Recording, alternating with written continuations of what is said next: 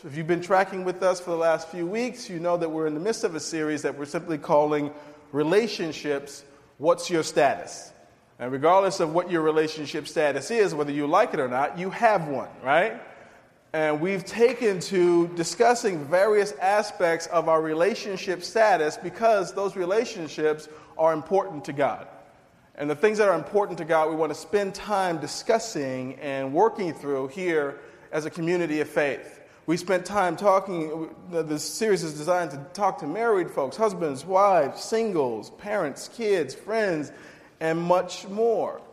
If you ever wonder why we're focusing so much of our time and energy this summer on relationships, it's because who we are and who we will be are profoundly shaped by our relationships. Who we are and who we will be are profoundly shaped by our relationships.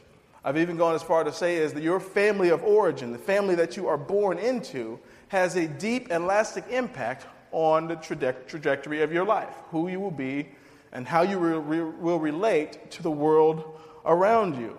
And everybody who comes in contact with you will be shaped by who you are and who you are becoming. And it's because of that reason that we take time and we talk about relationships. God gives us in Scripture the greatest commandment, which is to love God and to love other people. And what we've said week after week is that half of what we're supposed to do on this earth, half of who we're supposed to be, half of our purpose on this earth deals with relating well to other people. And when we consider that, to get relationships wrong is to get a lot wrong in this life. And for that reason, we want to spend a lot of time talking about that. We've said also that this isn't ammunition to help you work on somebody else. Everything that we've been saying in these relationship series is geared to help you work on you, to help you work on you. And so far, we've spent a couple weeks talking to our single folks about living the good life as a Christian single. We've talked about dating. We've spent a couple weeks talking to married folks, specifically 1 week to women and specifically 1 week to men. And last week, we even covered the very difficult subject of divorce. And we spent some time unpacking that from the vantage point of Scripture. And this week, specifically because of our Child Dedication Weekend, we're going to spend some time talking about the all-important subject of parenting. I've simply called this talk this morning, Distinguishing Marks of Godly Parents.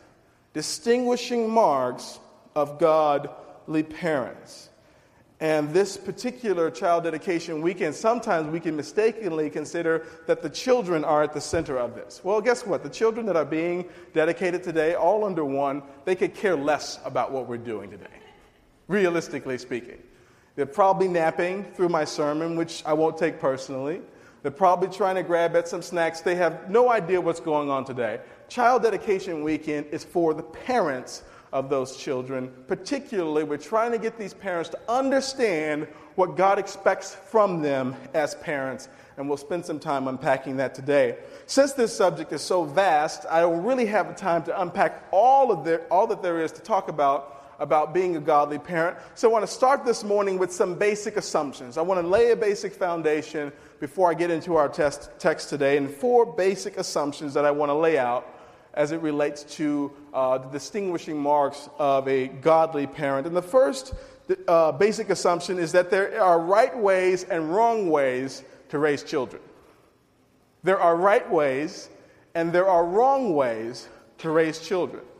I know you'll hear people say, listen, we're all different, all of our children are different, we all have different backgrounds, and that is true. There are lots of different ways to raise children, but I would submit to you today that according to Scripture, there are right ways to do it, and there are wrong ways to do it.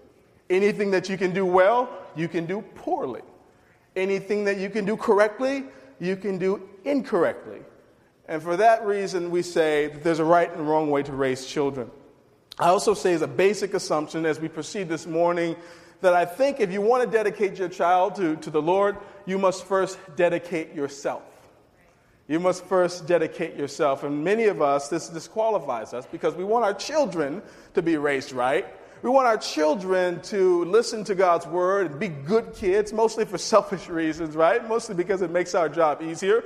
But many of us won't endeavor to truly dedicate our children to the Lord because we know that it means that we must first take His truth and take His principles and adhere to them. And therefore we sort of, sort of ease out the back door of this because we realize that in order to dedicate our children to the Lord, we must first dedicate ourselves. The third basic assumption is that parenting is a matter of stewardship. Stewardship. I used to think being a good steward meant taking care of my stuff well, being responsible with my stuff. But if you look up that word stewardship, you'll find that being a good steward means that you're taking care of and you're appropriating something that doesn't belong to you, something that belongs to someone else. And when we look at the beautiful and the wonderful gift that children are, we realize that children are a gift from God to us. And that God basically loans us these children. He puts them into our care to care for them, to raise them right. And I don't know about you, but I'm way more careful with somebody else's stuff than I am with mine. I might throw my stuff across the room. I might not clean it for a while. I might not tend to it. But when I'm in possession of somebody else's stuff, I'm just a little more careful with it. And depending on how valuable it is, and depending on who this belongs to, I'm really careful with it. You understand? So I want to present to you and submit to you, some of you for the first time, you're hearing this for the first time, that your children aren't yours. Scriptures tell us that every good and perfect gift comes from the Father above. Those kids, they're not yours. They're on loan to you to steward them and to raise them right. So your kids are not your own. Fourth and very significant basic assumption before we begin this morning is that you can do all the right things and your child can still go off the rails. You can do all the right things. You can read all the books. You can give them the right snacks. You can even raise them strictly in the way of the Lord, and they can still go off the rails. Take it from me, I'm a preacher's kid, and I grew up with a lot of other preacher's kids. You can do all the right stuff, and your kids can still go off the rails. And I think that should be incredibly freeing to many of us this morning, because our job is to raise them right, and when they get older, they can make their own decisions. In this whole scenario of raising children, there is a huge variable, and that variable is the choices that the children decide to make. Much of that, once they get a certain age, is not up to us. But what is up to us is how we steward and how we raise them. You can do all the right things, and your children can still go off the rails. Those are our basic assumptions. Let's get into our text this morning. Luke chapter 15. Luke chapter 15. There are Bibles on the edges of your rolls, if you could follow along with us. If you don't have a Bible, you can feel free to take that Bible as a gift from us to you. We'll also be projecting these words on the screens in front of us. Luke chapter 15. It's a familiar passage. Many of us have heard this passage before. It's the passage of the lost son, the parable of the lost son. Some of you have heard it as the parable of the prodigal son. And I always issue a warning when I'm dealing with a familiar text, and that warning is, listen, don't unplug on me today. Sometimes when we approach a passage that we've heard a lot of times, sometimes we feel like we know all there is to know about it, and we can just maybe do a little texting and Facebooking instead of listening to the preacher this morning. I encourage you not to do that. I'm sure that you'll hear something today that you perhaps have never heard, so don't check out on me this morning. We'll look at Luke chapter 15. We'll start at verse 11. Before I begin this morning, let me pray. Lord, thank you so much for this wonderful group of people that you've assembled here today. I thank you, Lord, especially for all those who've come in support of the parents that have decided, Lord, that they would raise their children according to your plan, according to your way, according to your precepts and standards, Lord. And I just pray that what is said here today, Lord, would change lives. I say, Lord, that what would be said here today, Lord, would be encouraging. I pray especially, Lord, that it would be challenging, Lord, that it would change our course. Lord, would you put power on these words that you've given me to speak this morning? May your truth and your light shine through. We ask all these things in Jesus' name. Amen.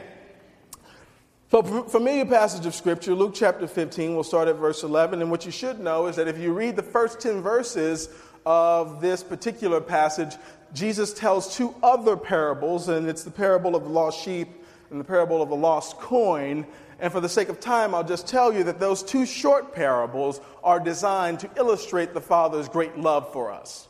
And this is the third in a series of parables that Jesus tells in order to drive that point home that God really loves us and to put this on display. I'll pick up at verse 11. To illustrate the point further, Jesus told them this story. A man had two sons.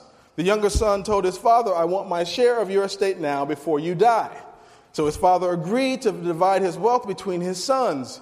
A few days later, this young son packed all his belongings and moved to a distant land, and there he wasted all his money in wild living. About the time his money had ran out, a great famine swept over the land, and he began to starve. He persuaded a local farmer to hire him, and the man sent him into his fields to feed the pigs. The young man became so hungry that even the pods he was feeding the pigs looked good to him, but no one gave him anything. When he finally came to his senses, he said to himself, "At home, even the hired servants have food enough to spare, and here I am dying of hunger. I will go home to my father and say, 'Father, I have sinned against both heaven and you, and I am no longer worthy of being called your son. Please take me on as a hired servant.' So he returned home to his father, and while he was still a long way off, his father saw him coming. Filled with love and compassion, he ran to his son, embraced him, and kissed him. His son said to him, 'Father, I have sinned against both heaven and you, and I am no longer worthy of being called your son.' But his father said to the servants, 'Quick, bring the finest robe in the house and put it on him. Get a ring for his finger and a sandal for his feet, and kill the calf we have been fattening. We must celebrate with a feast, for this son of mine was dead and has now returned to life. He was lost, but now he's found.' So the party began." And I really, really love this passage. I've taught on it a number of times, but as I approached this passage this time, I saw it from a very different angle. I love the story that Jesus tells of what we can only assume to be a really good father raising two boys. And basically, as one of the sons gets older, he basically loses his mind.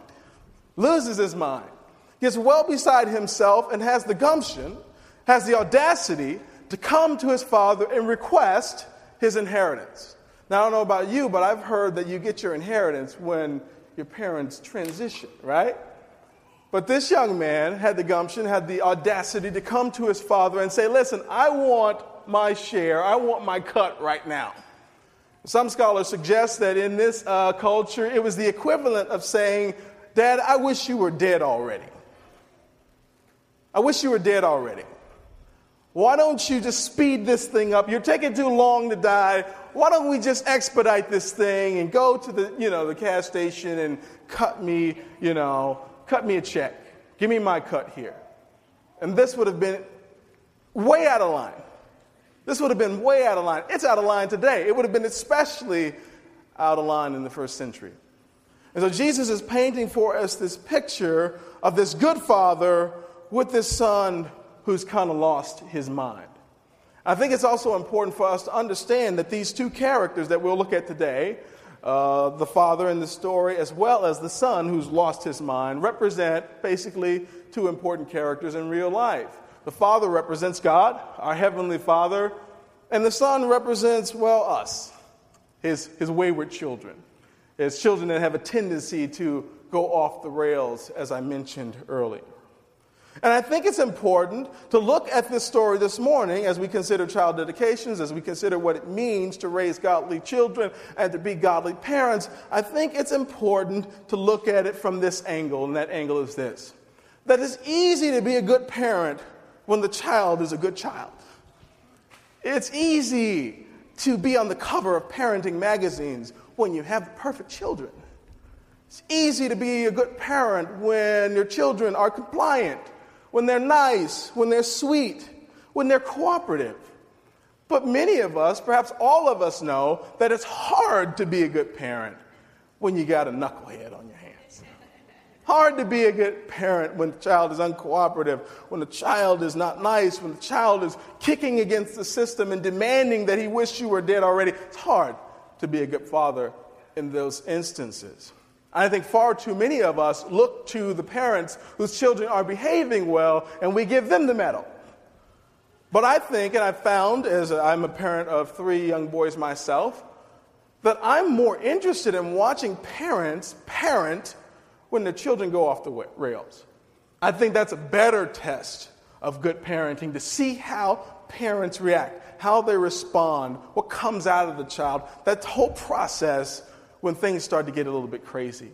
And I think God in his wisdom, particularly as we look at this passage today, shows us how God, the loving Father, responds and reacts to his child when the kid has gone off the rails.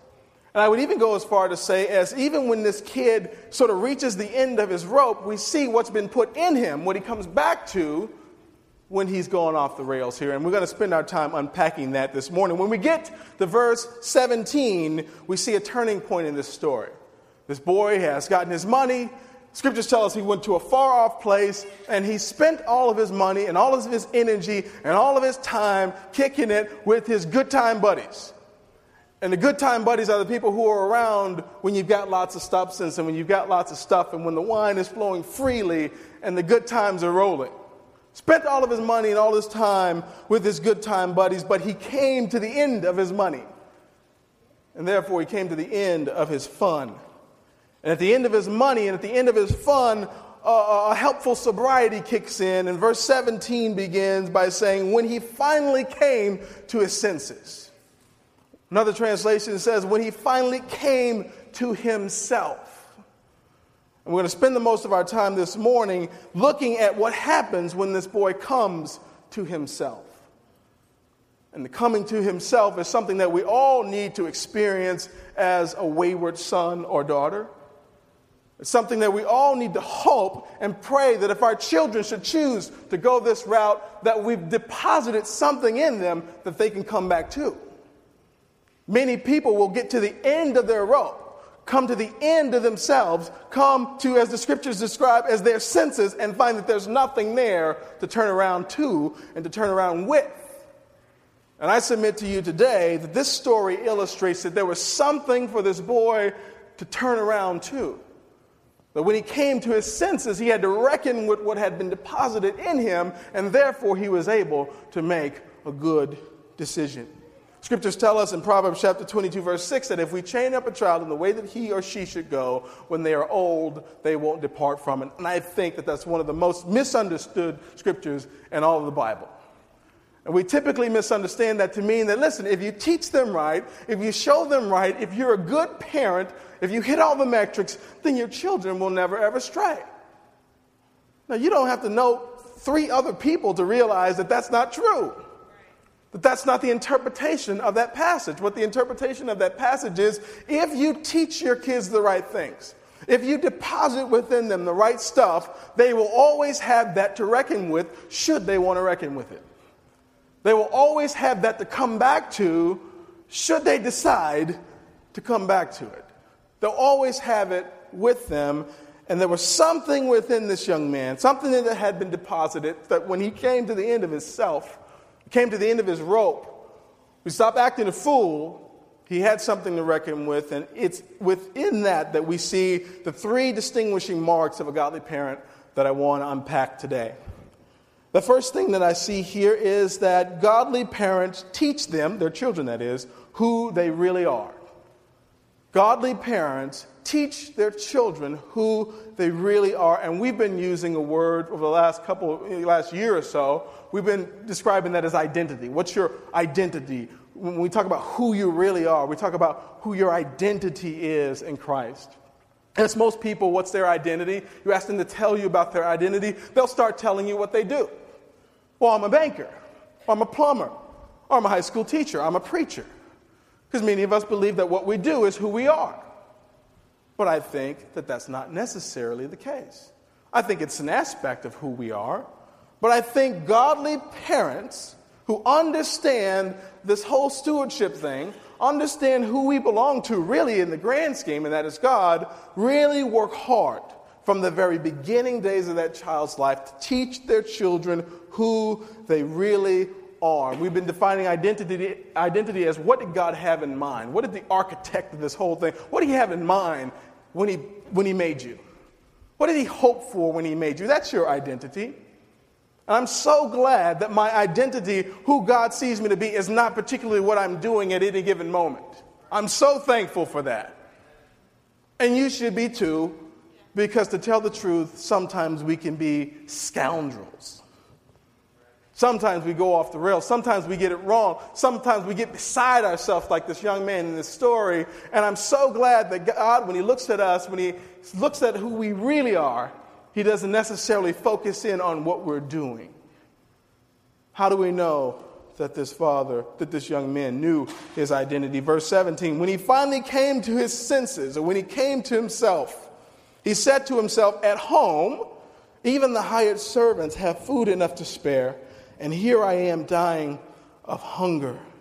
I will go home to my father and say, Father, I've sinned against both heaven and you, and I am no longer worthy to be called your son. Please take me on as a hired servant. This boy, when he came to himself, he realized that he was a son. He looked around himself and realized that he was living well below his sonship. He called into his memory the access that he had to his father's stuff. He called into remembrance how his father treated him and regarded him as a son, maybe even called him son. And he realized when he looked around, he realized that, listen, I'm a mess. I'm a mess. This is so far beneath how I should be living, so far beneath what my father would easily provide. He said, listen, my dad's servants, his slaves, live better than this. I'm living well beneath my sonship here. And when he came to that realization, that's when he began to understand that, listen, it's time to make a change here. It's time to go home. It's time to clean myself up. It's time to make some better choices. It's time to go and reconcile. You understand? Understood who he was, and he came to that realization at the end of his rope. At the end of his rope. I think it's important for us to teach our children that they're not just our kid, that they're not just some kid, but that they're God's kid. That they're God's kid. We just spent some time in the book of Romans, and what we uncovered is that basically God doesn't say, hey, if you're good, you can be my son. If you behave, you can be my son. Basically what God says is, because you're my son, this is how a son acts. Because you're my daughter, this is how a daughter acts.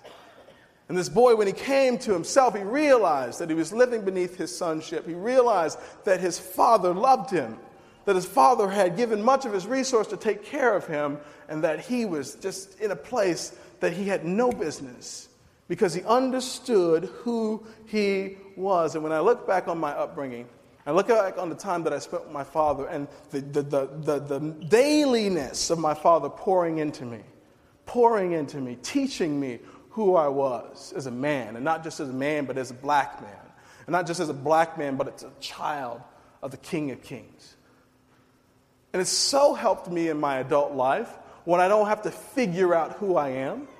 It's so helped me in my adult life as I try to build this church and build my family and to be a good husband, be a good Christian leader and person of influence. It's so anchored me in the truth that I am a son of the King of Kings that I think it's so vitally important that we teach our children who they are.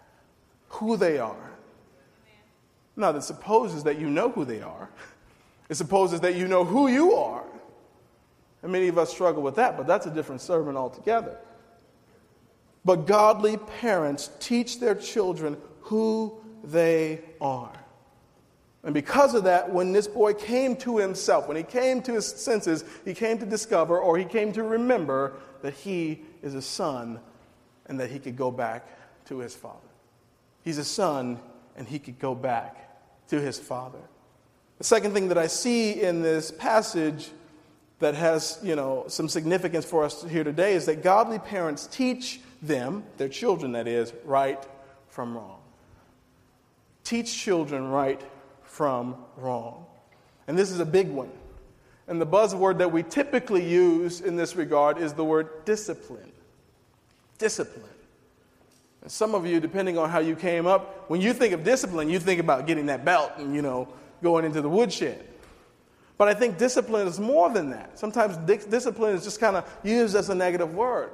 But discipline is just basically discipling your child and helping them understand where the edges of life are, where the boundaries of life are. Teaching them right from wrong. I didn't say teaching them right and wrong. You don't have to teach them wrong. You probably discovered that you don't have to teach your child to lie. You don't have to teach them that. You don't try to have to teach them to be deceitful and to cover up and to smack other children. You don't have to teach them that. They come out of the box that way. What we do have to teach them is the difference from right and wrong. And what it seems to me as I look at this passage is that this young man, when he came to himself, when he came to his senses, he said this in verse 18, I will go home to my father. He's preparing his speech. He's preparing what he's going to say to his father when he sees him again. He says, when I go home to my father, I will say, Father, I have sinned against both heaven and you. I'm no longer worthy of being called your son. Please take me on as a hired servant. He says, I have sinned against both heaven and you.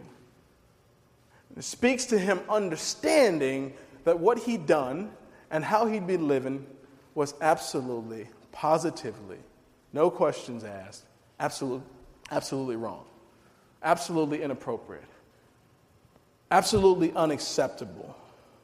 He says, I have sinned against both heaven, I've sinned against God, and I've sinned against my Father. That understanding of what he did wrong lets me know that he knew what right was. Well, you say, if he knew what right was, why didn't he just behave in the first place? Well, why didn't you just behave in the first place? All right, case closed. He was beside himself. He was acting a fool. He got full of himself.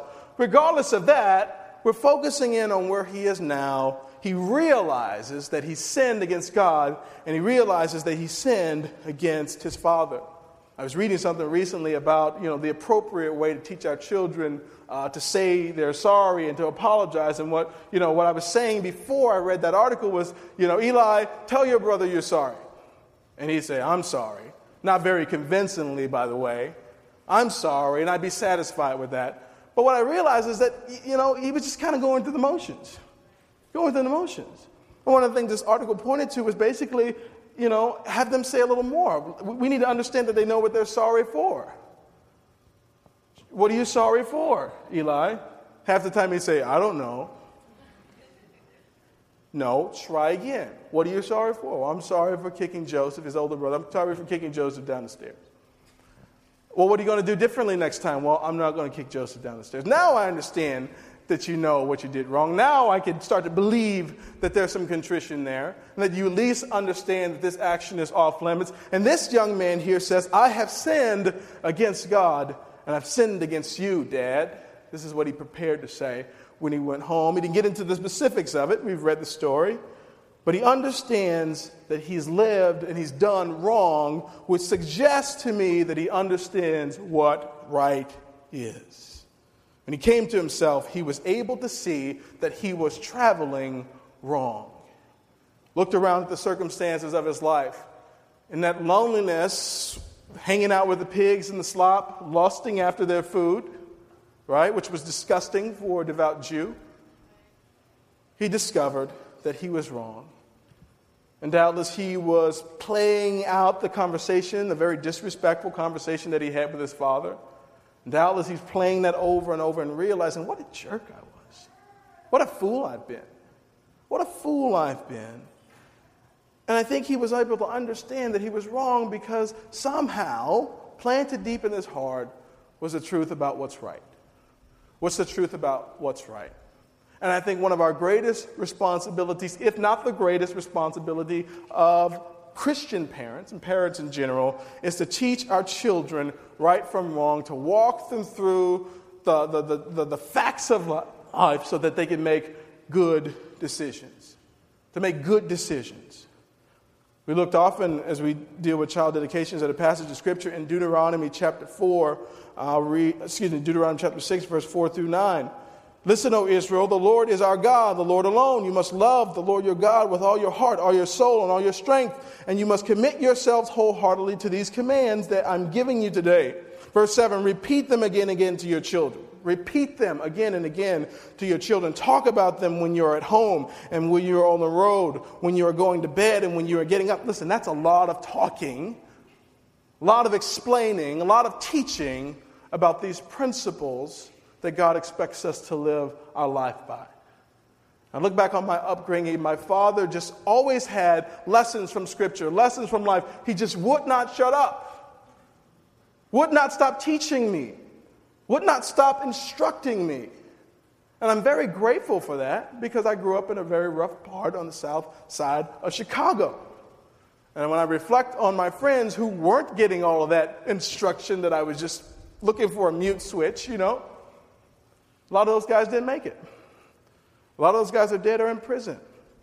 A lot of those guys, if I go back to the block, they're in the same place they were when I left them. Therein lies the importance of raising these kids right. Repeat them again and again to your children. Write them on the doorpost of your house. Teach these kids. Teach them. Teach them. Teach them what? Well, teach them to be wise. We've defined wisdom over and over as skill in living.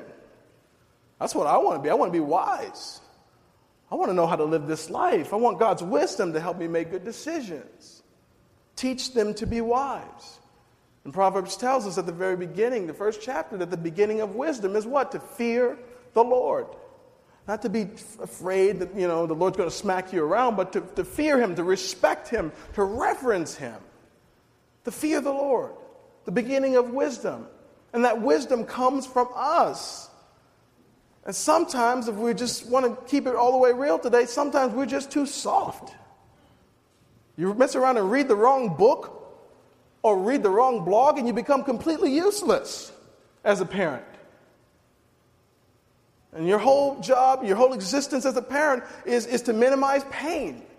And to make sure the kid always likes you, and make sure the kid all of his desires are met, that he never deals with the fallout or the consequences of his actions, or her actions never come to bear in her life. That's not parenting. That's not parenting. Destroy that child. If none of the consequences of his or her actions, none of the negative decisions impacts them in a painful way, you're not helping that child. You're not teaching them what the Lord says. You're not teaching them about how life is supposed to live. You're not helping them. You're not helping them. You're not helping them because you're not depositing in them something that they can come back to. I said before, doesn't matter how good of a parent you are. Doesn't matter how good of a parent you are. That doesn't guarantee that your child won't lose his or her mind. Doesn't guarantee it. So my focus shifts from making sure that my children never go off the rails to making sure that there's something there for them to come back to should they make that decision. God forbid. And the way we do that is we teach them to be wise, to fear the Lord, and to fear and respect us. To fear and respect us as their parents. Listen, your 2-year-old can't really perceive God all that well, but you know who they see? They see you. So I've discovered that the way I teach my children at 3 and at 2 and at 1 to fear the Lord is to teach them to fear me. To teach them to fear me. And again, I'm not talking about they don't know if they're going to get smacked or get a hug when they come in for one. I'm not talking about that type of fear. I'm talking about reverence, respect. This is how we teach wisdom. This is how we teach the fear of the Lord. If you're afraid to discipline your children won't respect you. And if they won't respect you, they won't respect anybody else. They won't respect anybody else. And if I don't teach my children to respect me just for the sake that that's what I'm supposed to do, I'm going to teach them to respect me because I'm going to be sending them out the door to a teacher one day. I'm going to be sending them out the door into a parent, to society and shop owners and police officers who know how to take care of wayward children. I teach my children to be wise. I teach them to be wise by teaching them to fear the Lord. I teach them to fear the Lord first by teaching them to fear me. And all this teaching, friends, is not just talking. We parents, we like to talk. We like to talk. We might even get something whiteboard and write it down just so they can see it and read it. This is not just talking. This is showing. This is living this thing out. Godly parents teach their children right from wrong. I could spend all day on that one, I won't. Third and final one, godly parents show them, our children, unconditional love. Godly parents show their children unconditional love. Verse 20 says, so when he returned home to his father, and while he was still a long way off, his father saw him coming. Filled with love and compassion, he ran to his son and embraced him and kissed him. His son said to him, Father, I have sinned against both heaven and you, and I am no longer worthy of being called your son. But his father said to the servant, quick, bring the finest robe in the house and put it on him. Get a ring for his finger and sandals for his feet, and kill the calf we have been fattening. We must celebrate with the feast, for this son of mine was dead and has now returned. He was lost, but now he is found. So the party began. Now this seems really odd. This kid basically says, Dad, I wish you were dead. Give me my money right now. He goes, he doesn't invest the money, he doesn't multiply, he doesn't earn more. He goes and blows it on riotous living, not righteous living, but riotous living. Root word riot, crazy, out there, right? So the father doesn't have a speech prepared for him, he doesn't have the paddle prepared for him, he doesn't have a dungeon room for to lock this kid in. He's got a ring, he's got a robe.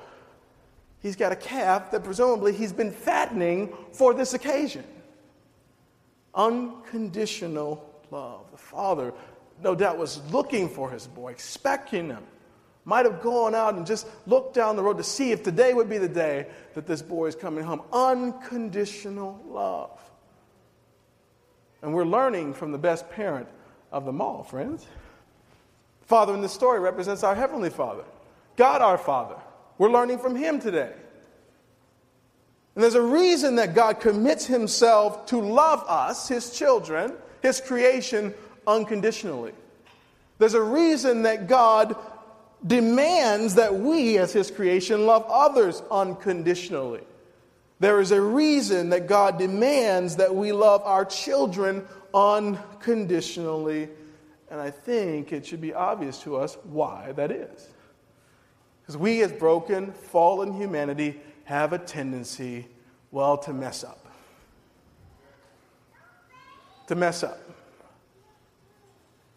We have a tendency to mess up. We have a tendency to say the wrong things and to do the wrong things. We have a tendency to have a bad attitude sometimes, and for some of you, most times. We have a tendency to be rude and to be short and have a sense of entitlement. We have a tendency to make it difficult for others to be in relationship with us. And were it not for God's commitment to his unconditional love for us, man, he would have dropped us a long, long time ago. And were it not for God's commandment for us to love each other unconditionally, well, we wouldn't be sitting here together. We'd be in our own little huddles doing our own little things because, well, we've written other people off.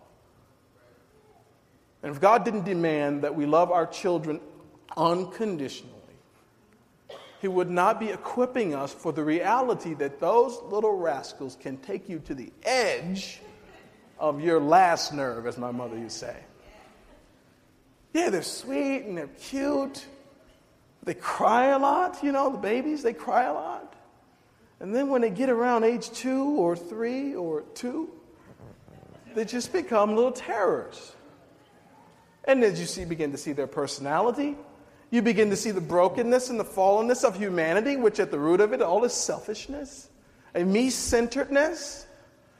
And that's enough to drive a person wild. Not to mention if you have 2 or 3 of those little jokers running around.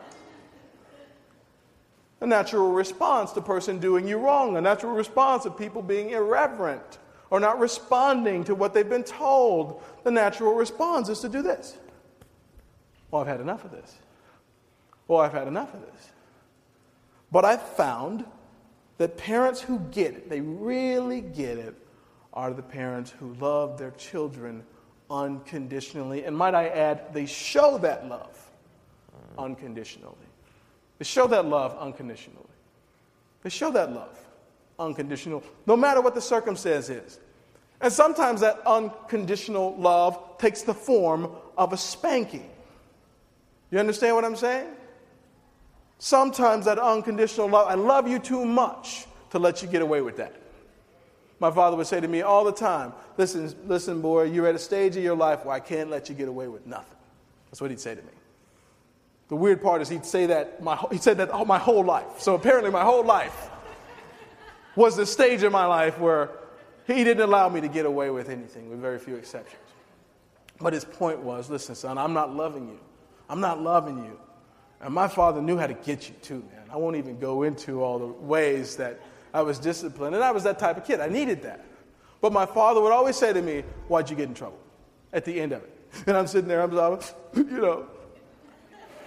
why'd you get in trouble? And I would tell him, he said, that's right. And I can't have you doing that. Get over here. Give me a big hug. Take me get ice cream or something. But that love was in the form of discipline sometimes. Other times it was just in the form of encouragement, of him always letting me know, my mother always letting me know that they're in my corner, that they're for me, even when I messed up, even when I screwed up. They let me know that no matter what, they loved me. They loved me. And some of you didn't get that type of love. Some of you know in your mind that your parents loved you, they genuinely loved you, but you felt that there was an on-off switch. And they used that on and off switch to sort of keep you in check and to manipulate you and to show you that they were in control of the switches. And you didn't experience unconditional love the way God designed it to be shown. And I'm telling you that godly parents, they leave that switch on for the whole life of that child. Teens, 20s, 30s, 40s, 50s, the ripe old age. As long as they're living, they leave that switch on because that's how God regards us. And that's how God knows He knows that that's what we need as children. He knows that's what our children need. So I can say a whole lot more about what godly parents do, but I think it really boils down to these three things. We teach them who they are in Christ. We show them that they're sons and that they're daughters of the King first. We proceed to teach them right from wrong, to discipline them, to love them unconditionally. And basically what I've asked each of these parents, I've asked, are you willing to do that? Some of them, after hearing what's required of them, might say, you know what, we'll wait until the next time to dedicate our child. As awkward as it may be, we already made a slide, so you might as well fall in line with this thing, right? But this is what we're asking these parents to do. We're not asking these children to do anything but grow and be healthy and, be cute. But we're asking the parents, if you're willing to love these kids unconditionally, teach them who they are in Christ, and to teach them right from wrong, among other things, if that's what you're willing to do, then I would love to dedicate these children to the Lord today. So if you're here today and you're dedicating a child, won't you quickly come up? Would you also quickly come up with anybody who's standing with you today? And by quickly, I mean quickly.